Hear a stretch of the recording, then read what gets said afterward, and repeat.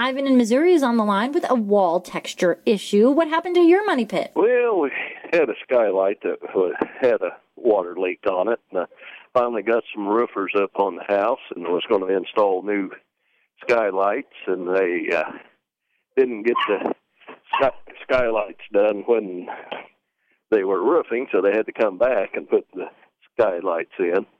But in the meantime, I got rain and got water in the house and water damage, so I got the windows in and the sheetrock work done except for the texture.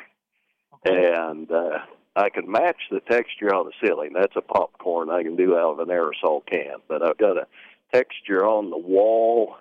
I have no clue how they've prepared this and put it on. Almost like maybe they used a sponge, but it doesn't really look like a sponge. It's no definite pattern to it. So, Leslie, what are some of the techniques for texturing walls, such as like he's describing? There's a lot. If it looks like it's a sponge, like does it have flat textures to it, or is it spiky? I was going to say, I'm looking at it here, and it's all rough. You know, there's no place that's really smooth on it. And some of it is heavy texture, some of it's light texture. Almost maybe they used a plastic bag. I don't know to splot it on. I haven't figured out how to match it. That actually is a technique where you blot the paint with a bag. Okay, well that may have been what they've done. It's just the paint, or is it the actual finish on the wall? Well, I've sanded some of that where I did the patch and stuff, and I think they textured it with probably had a little bit of a dye in it and stuff. So, but I can match the color with the paint. That's not a problem. I'm just trying to figure out how to match the texture to kind of hide my repairs. Well, I mean, if you think it does look like a plastic bag, you can put some of the spackle or the joint compound onto the wall where you have your repair and sort of feather it out. And then, like Tom said, you can take a plastic bag and sort of scrunch it up in your hands and sort of blot with it. And that'll give you the areas of smoothness and then the areas of depth and height as well. There's some other textures that you can do. Like one's called a knockdown, where you almost give it a speckle and then you wipe it through with a trowel, but not too heavily.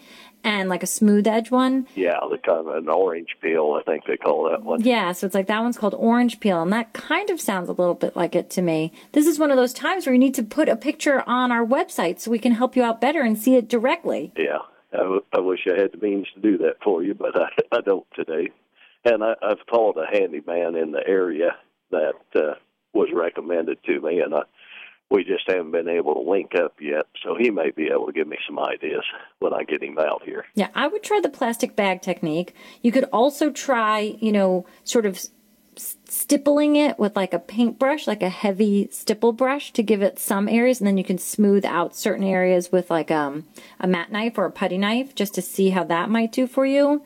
There's a lot of different ways. You can do it with brushes, you can do it with combs if you have something linear, wallpaper trowels, like all kinds of things. My biggest question is, I've got a bucket of joint compound, but I think that's probably too thick. I probably just need to go get some plaster and mix it thin to do the texture with. The plaster is going to do the trick. Either or, if you do the joint compound, you just have to use lighter layers.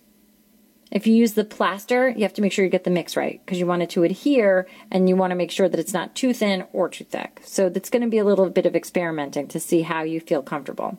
Yeah, I'll do some experiment on a piece of sheetrock or something that I've got for scrap until I figure out something, I guess, and go from there. It sounds like you gave me some good ideas, though, so we'll... Yeah, well, that's kind of the best way to attack this sort of thing is to just experiment a little bit until you get something that's sort of close to what you have there and then sort of blend it in.